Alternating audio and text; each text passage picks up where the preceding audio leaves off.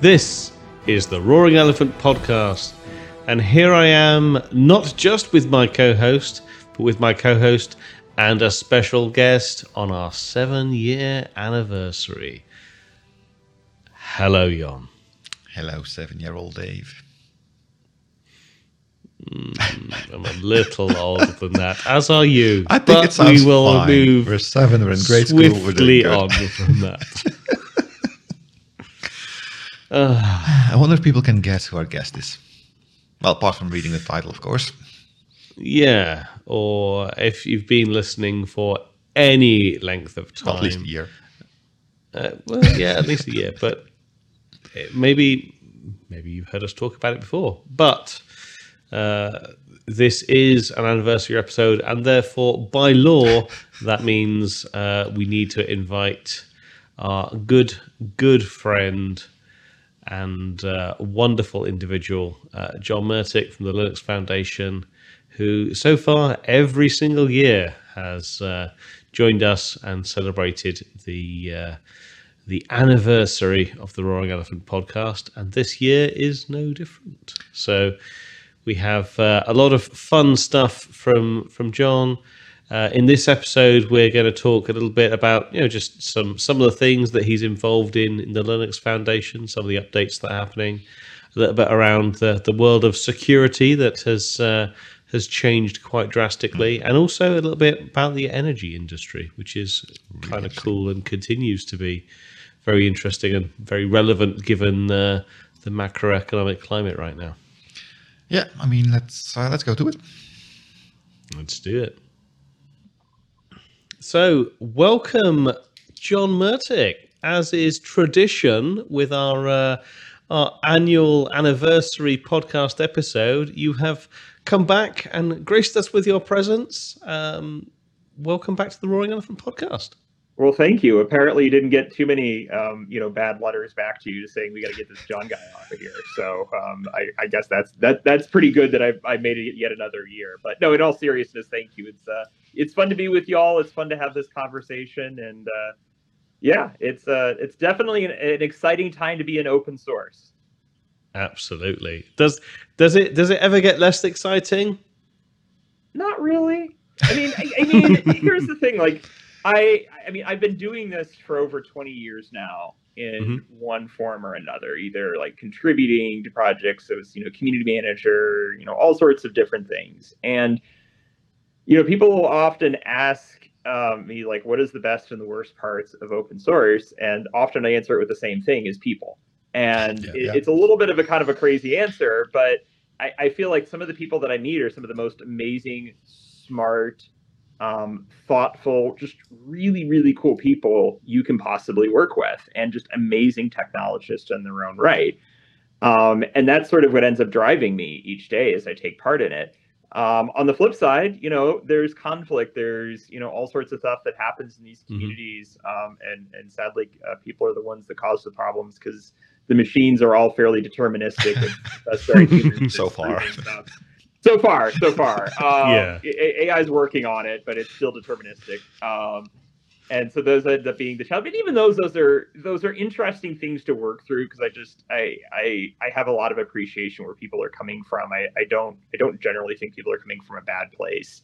I think sometimes there's always a challenge of just connecting the dots and helping articulate it. But it's just fun. Like it's the reason I still stay in this industry, is all these people that I've worked with in the past, new students that are coming into the space that are just, I can look back and imagine myself at their age, which was quite a while ago, one, but two, it's just really valuable. And then just like I said, I get to work with people putting together the movies. I get to work together with people have been in technology spaces, for decades in their whole careers. I get to work with PhDs. I get to work with, people leading, social changes and things like that out there. So it's just really, really fascinating. And it's a little bit humbling to be able to go in there and help provide context on how to drive things as an open source community and how to drive these things forward. And, it's just fun to be able to add value to them. Fantastic. I mean, it's the 8th anniversary of the Roaring Elephant podcast. It's the seventh year that you've been at the Linux Foundation. Yeah. You're currently director of program management at the Linux Foundation. Like, what does that actually entail? Like, what are the variety of things that you end up being involved in from a day-to-day basis? I work a ton with our project communities and organizations that are new and sometimes also have been around open source for a while, and really just help them be more successful with open source. I mean, this is, the Linux Foundation is sort of this unique, bits of infrastructure, with our LFX platform, and some sort of the legal infrastructure we've built up to be able to host large scale collaborative vendor neutral projects. But then it's just also the expertise of people that have just done this before and done it in a lot of different domains and have seen a lot. I don't ever say see everything, because I say that and then I see something I've not seen before. And I think that's true for all of us. But, a lot of where I'm focusing on is I'm in there with project maintainers that are trying to figure out how do we, scale up our projects. We're in a maintainer pinch. How do we get new maintainers in? How do we help prioritize, some of the work that's happening? I'm working with companies that are for the first time which is kind of a funny thing for us to all say, but there's a huge amount of large multinational companies that are just starting on their open source journeys and helping work with them on getting their first contributions in. And what does that look like? And what are the considerations that they need to have? And, some of them are bringing a couple lines of code, some of them are bringing millions of lines of code. And, what does that all look like? And just helping some of these communities just sort of figure out how to move forward, and then just getting the resources they need to be, successful. So it's a lot of different hats. It's a lot of different fun problems and challenges and just, places to, enjoy working with really smart people. Like I said, I mean, that's sort of the blessing of this, sort of job. And, in program management, we're right in the middle of it because these communities look to us to say, what do we do here? Like how do we solve this problem? Like, what do we do? Because some of them are new to open source, but some of them are just completely, or have been doing it for a while, and they've ran into like, we just don't know how we get past this. And, we're fortunate enough to have some of that expertise to help. Fantastic. Hey, what's the, it's been a year since we last chatted, and we're going to be talking about some of the specific projects that you've been involved in. But what's been up? What's been happening over the last year? What are the big kind of moves and changes in the stuff that you've been sort of primarily involved in? I think across the board with a lot of the projects that I'm working in, this is not new to anything open source. Is security has just kind of hit right into the forefront of everything we've done. Yeah, it helps here in the United States. There's been a huge push around supply chain security. A number of directives and things coming from the White House that kind of came out of some of the Log4j stuff, which was after the anniversary show last year, so we don't have to talk about that. But I think what we've seen as a spotlight is there is, and the sad thing is this is something that's still been happening for a while. I mean, this was the same thing from OpenSSL, 8-10 years ago, where there was a piece of code, everybody depended on it. Yep. Nobody was putting investment into it. And we're running into that same problem, this many years later.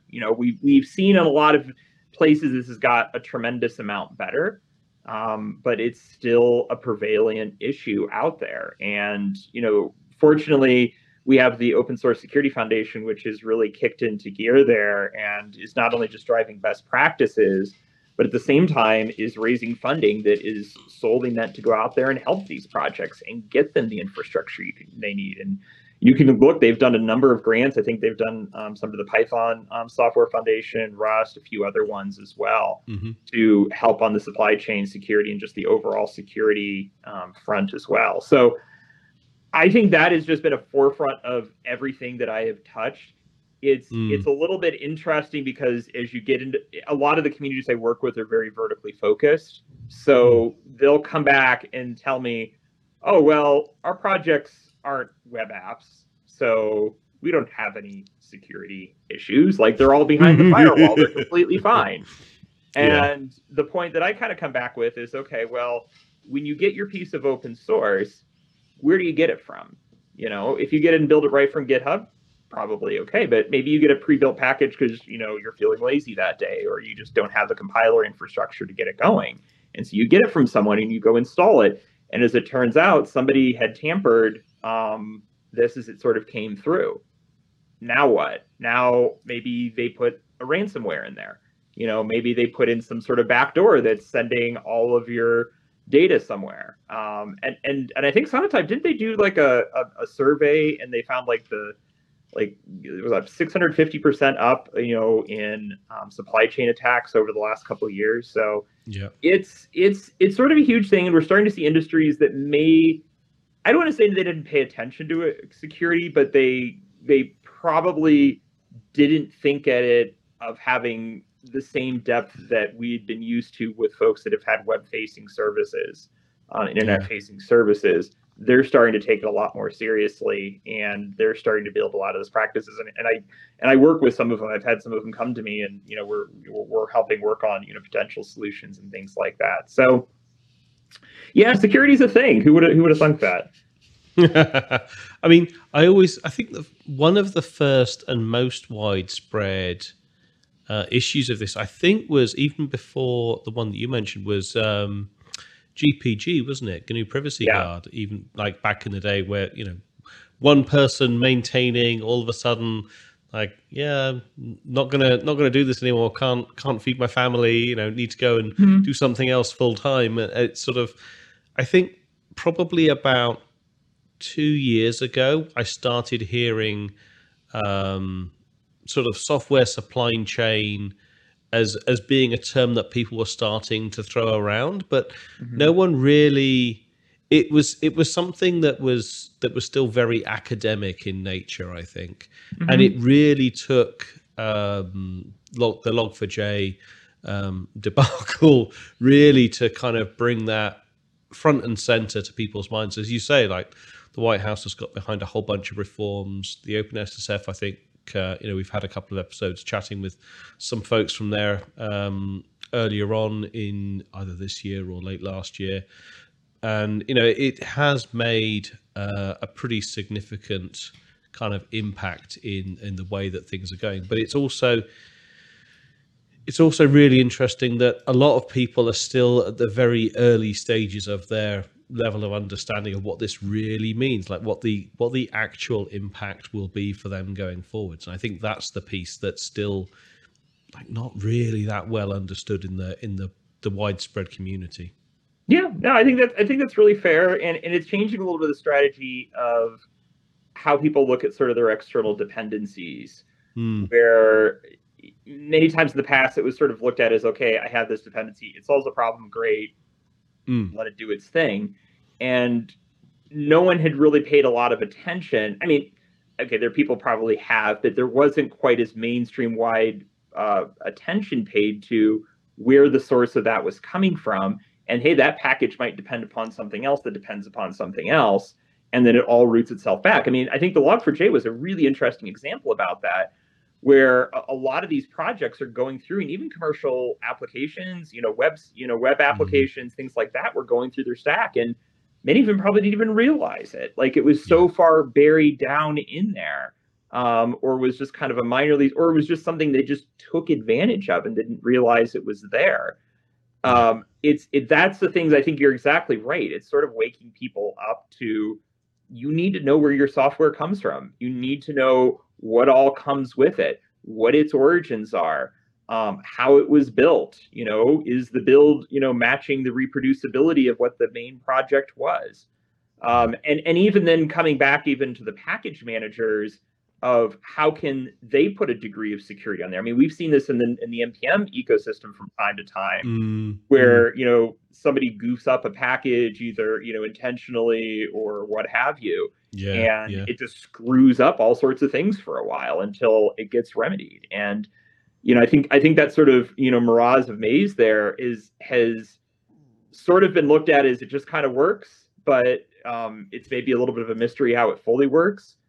we got to pay attention to this, and we need to put controls in place. We need to put, things in place so these can be trusted, because no longer, back in the day, I think companies used to like build their own internal, repositories and catalogs of some of these and pull from that. And that's not just not really sustainable either, because then it's just putting all the onus on, the company's IT team to figure all this out, and they don't have the time to vet all of this, and they may not have all the tools to vet it all properly.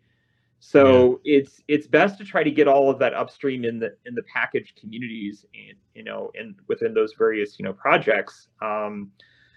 The challenge is it's a lot of work, and it's kind of not fun work. It's kind of boring work, but it's really essential work to get it right, because we as a society now depend on this. Yeah, I think we had an episode a while back where we were talking about. I think the particular example was Google, but I know it's pretty commonplace across, a lot of the big hyperscalers and large scale open source consumers like Facebook and Apple and Netflix and others, where like they, like it or not, they have the kind of engineering sort of staff and mindset that they do exactly as you said. Like they spin up all of their own internal mirrors, if you like, and internal copies of all of this kind of stuff, and they themselves have a whole bunch of kind of integration testing that they run. But it also means that any innovation and contribution and collaboration back to the open source communities ends up getting not intentionally stifled, but that's just the nature of it. Like they start spinning up a whole kind of load of parallel code, and despite most of them have objectives to make sure that those forks are as minimal as possible and they are contributing back, and it's not done out of malice or anything like that. It's just that's the nature of their business, and that works to a certain extent for them. But it's thoroughly unsustainable for the majority of organizations. Like it's just impossible for most organizations to even consider something like that. And I would even argue at some point it's going to be unsustainable for them too, because it's hard work. It's only going to get more complex. The demands inside the business are going to grow. I mean, yes, you can hire and you can build that out, but you're really taking on a heavy lifting amount of work that you're still kind of looking like, as you peel back the layers of the onion, it gets even sort of worse. So like maybe you have an ability to do some of the patches and things like this, but then now as newer versions are coming in, now you're having to look at dependencies past then. It just gets into an area where you just do not have the expertise or the time or the energy to keep up with it. I mean, it's just too big of a problem. And I think that's the shift that's starting to happen. Like we've seen this in a lot of other technology areas where the value starts to move its way up the stack. There used to be a lot of there was such a value at the operating system layer. Then we saw, Linux and some of the BSDs come in there and kind of just blow that out of the water. There was a time where there was a lot of, competition that was happening in the web browser, rendering area. Now everyone's just using, WebKit and Chromium and calling it a win. We saw it on the cloud side where, everyone had sort of their own hyperscaler, their own containerization, their own this, that, and other.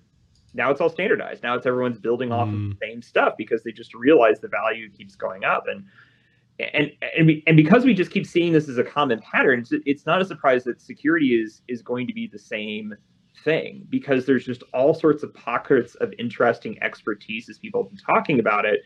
But really sort of the level of expertise to stay ahead of cyber attacks and things like that are going to come from, I hate to say this, like a small group of people that are really just that qualified and that in depth to do that. And what better of a way to have that collaboration happening out there and happening in an open environment where more people can benefit from it, more people can, put into it, because, it's the same way with a lot of open source projects. We always say they can kind of like hit like a glass ceiling at some point if it's a one company endeavor.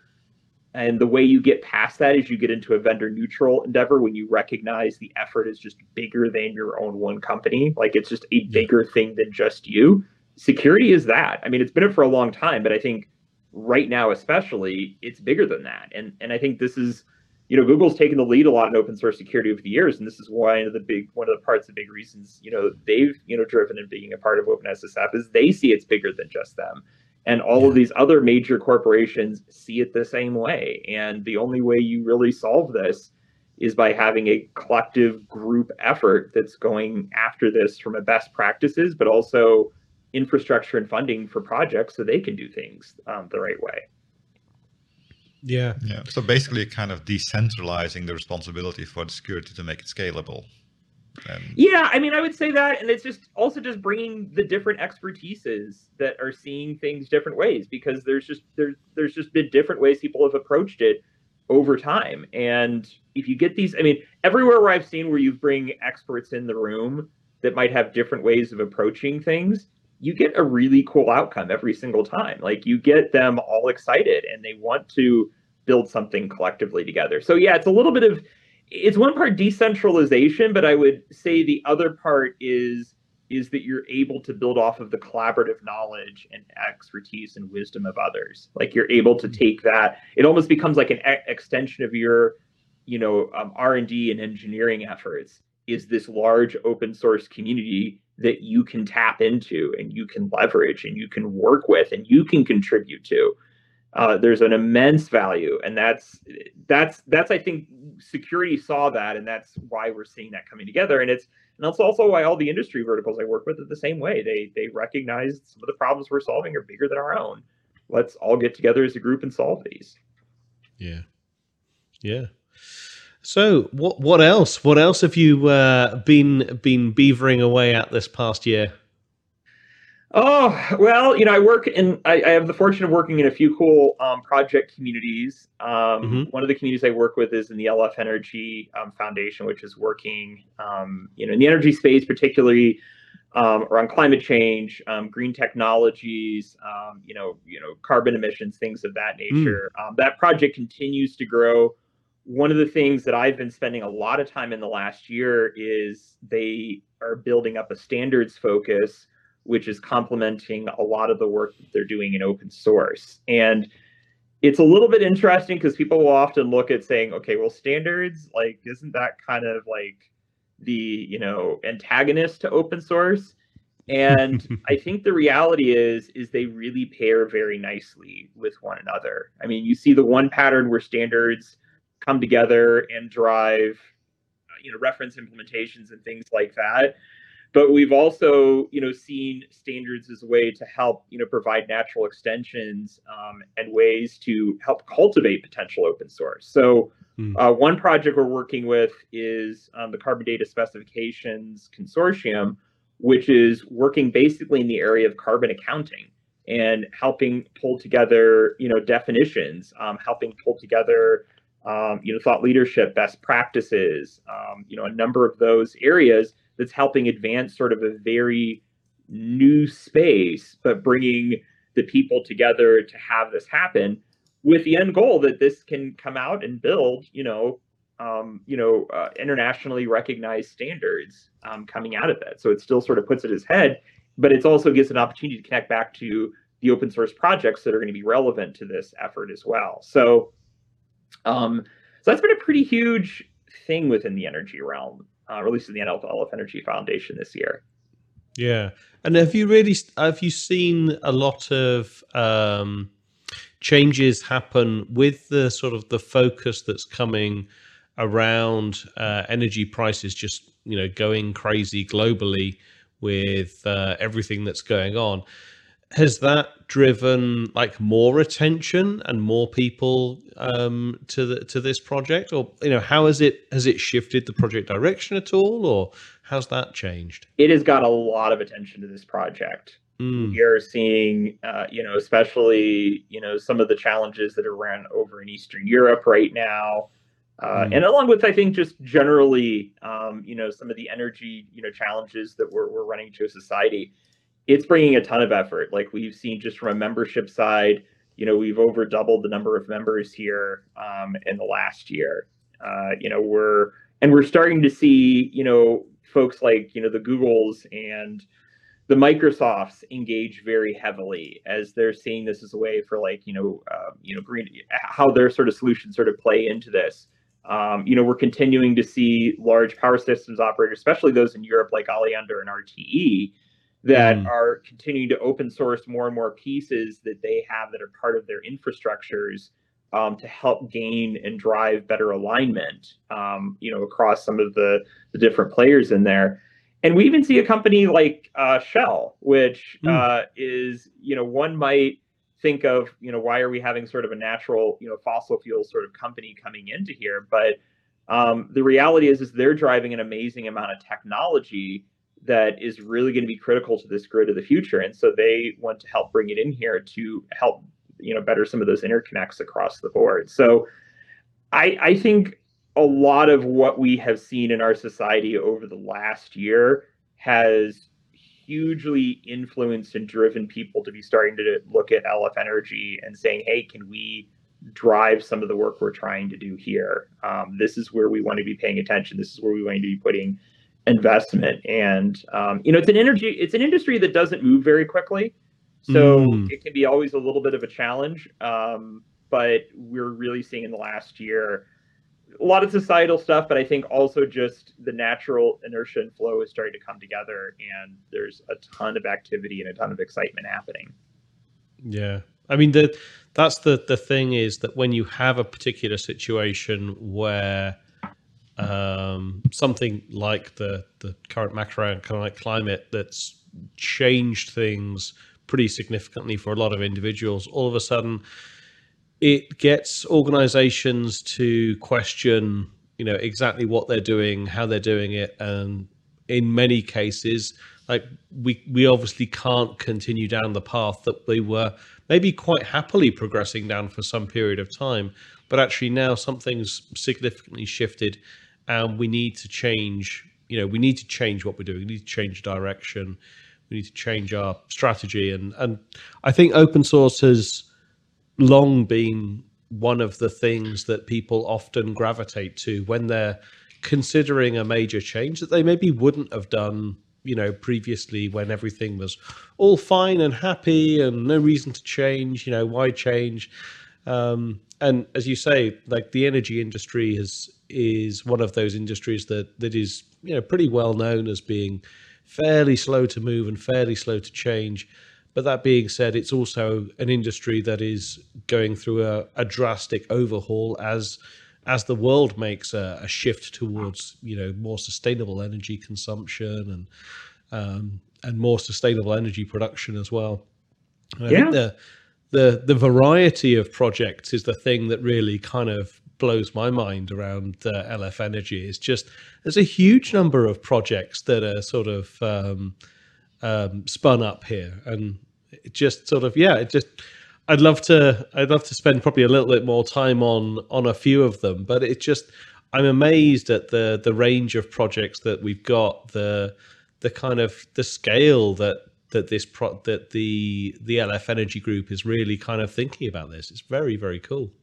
And it's really, I think, the community that's coming together and they're seeing the opportunity, and that's what starts to spark this. I mean, the goal with all of our foundations and just the LF as a whole is we provide a home. If you're wanting to do this collaboration at scale, this is where you can do it. We have the infrastructure, we have the people, we have the expertise to help make these happen. And the energy industry, I think, is starting to come along and sort of see that opportunity. I mean, it's been one that's very rooted in standards for a long time, but they're starting to see open source as a way to drive collaboration and bring technologies faster. And you can see it's all different parts of the grid. I mean, it's everything from grid automation. It's everything from doing like weather prediction, technologies to say, okay, if depending upon the weather and the time of day and the season and all these sorts of things, like, can we help predict what the grid is going to do and what the grid demands are? Because electricity has this funny property is once you create it, you either use it right away or it's gone. There's no like saving it up. There's no whatever. It's, use it or lose it. And you usually have like an instant to do that. And so much of just, many of these projects are just touching that area. EV charging with Everest, there's a huge focus in that area. Automated demand response, with OpenLeader, and power meters and all those sort of things. Just all sorts of interesting things, and even just edge technologies, with Fledge Power. It's really, really sort of fascinating, the number of pieces in there, and we're starting to see that kind of getting woven nicely together, where there's beginning to be like a full story. Like, my goal for this year, by next year, is to have this really cool picture of energy is made here, energy is consumed here, and all of the projects of open source that makes that happen, because it's really fascinating.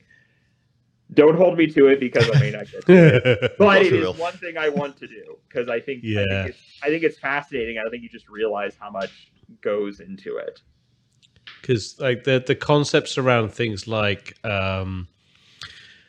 smart energy grids have been the sort of things that people have been talking about for a while now, with more EVs available, and also more and more people investing in solar banks and things like that. And then you have this, the concepts that what if this was all linked up together as one big smart sort of ecosystem of power delivery and consumption, and your car could be your battery backup for your house. When things go sideways, you could provide burst capacity via your car or your battery bank, and you've got solar production and all of these things. Sort of the one thing that they desperately require to make all of this thing work successfully is actually a bunch of open standards that everyone can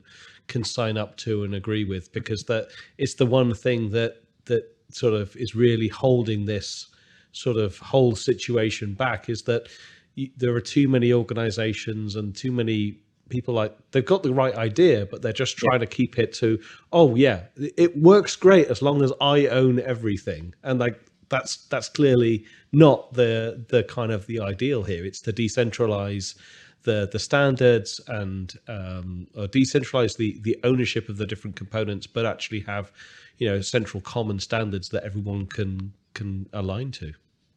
And it's a hard thing to like. I think that is such an interesting point, Dave, because so often people will get hung up in bringing things to open source for sort of exactly that rationale. Is like, I need to own this to make it move forward. Like, that is the only way. They sort of look at it in a startup sort of commercial vendor mentality, that through rough tough and throwing a bunch of work into it, we can make it happen. And the thing is, in our society, that has happened. I think there's probably 10 times more stories of people that crashed and burned on that theory versus it worked, but we'll let that go for now.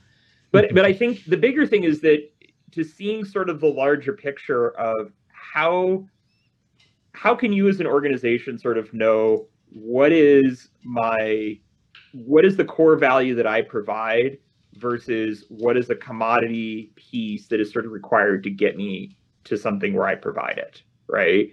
And it's a hard thing for sometimes a company and organization to work with, and that's usually where an open sourcing decision will come into play. In this area here, I think some of the the open source projects that have come out of RT and Oleander, I think they've quickly realized that, hey, we've built some really cool technologies. OpenSTF, for example, which is around short-term energy forecasting, super useful for them. More useful if they can get all the other TSOs out there leveraging it as well, because then they can exchange data back and forth, and it becomes more immensely valuable for helping do energy forecasting and energy predictions. But there's always sort of that inclining within you, is like, but to do this right, I have to be the one to do it. And it's a hard thing to sort of separate. I mean, I think all of us, like, have ever started an open source project, we probably felt that way of, we need to be the benevolent dictator because no one can do it as good as we can. And maybe I've just been around too long, maybe whatnot, but I am definitely sure somebody can do things better than I can. And if I can help them do it, that makes me happy, and that, because it's more important for the technology than the person. I think that's one of the connections that often sometimes I think folks tend to struggle with. I'm not trying to say like everyone's like a bunch of like prideful jerks or anything. But I do sense that there's often that like the common like not invented here syndrome that just kicks in, that you sort of have to look at the bigger, longer term picture of what this all looks like. And then you can realize I have a window of opportunity here to be out the forefront of that. And I can do it by having everyone together at the table. You know, you could make the argument that's probably exactly what was sticking in Google's head at Kubernetes back in 2014, right? Yeah. And we've probably seen so many other technologies look at it the exact same way. We can get ahead of the curve, and that's and we can define the ecosystem, and we can bring everybody to the table, and that is so much more valuable than me having my personal touch on every last bit of things. Yeah, couldn't agree more. And that's it for part 1 of our 7-year anniversary episode, as we conclude the first part of our chat with John Mertic from the Linux Foundation. Always interesting, always fun, and stay tuned for part 2. Yeah, I think John is now our unofficial third co-host for anniversary episodes. I mean, after 7 years, I think we have to make it official. I think you're right. Anyway, big thank you to John, and that is all the time we have for today. You can support this podcast, become a Patreon. Contributions do help us keep this up and running for 7 years running. We're on YouTube, not for 7 years, but for multiple years now. You can like, subscribe, hit notification bells, do YouTube stuff. You can go to www.roaringelephant.org. There's links there to Patreon pages, YouTube pages, and other pages, and information about the podcast. And you can follow us on Twitter using the @RoaringElephant tag. You can still send your feedback by email to podcast@roaringelephant.org. Any feedback, any information, any ideas of new episodes, always welcome. Until next time, when we continue our 14-day-long anniversary party. I love that. My name is John. And my name is All About the Foundation, Dave. I look forward to talking to you again next week. Bye-bye. See you then.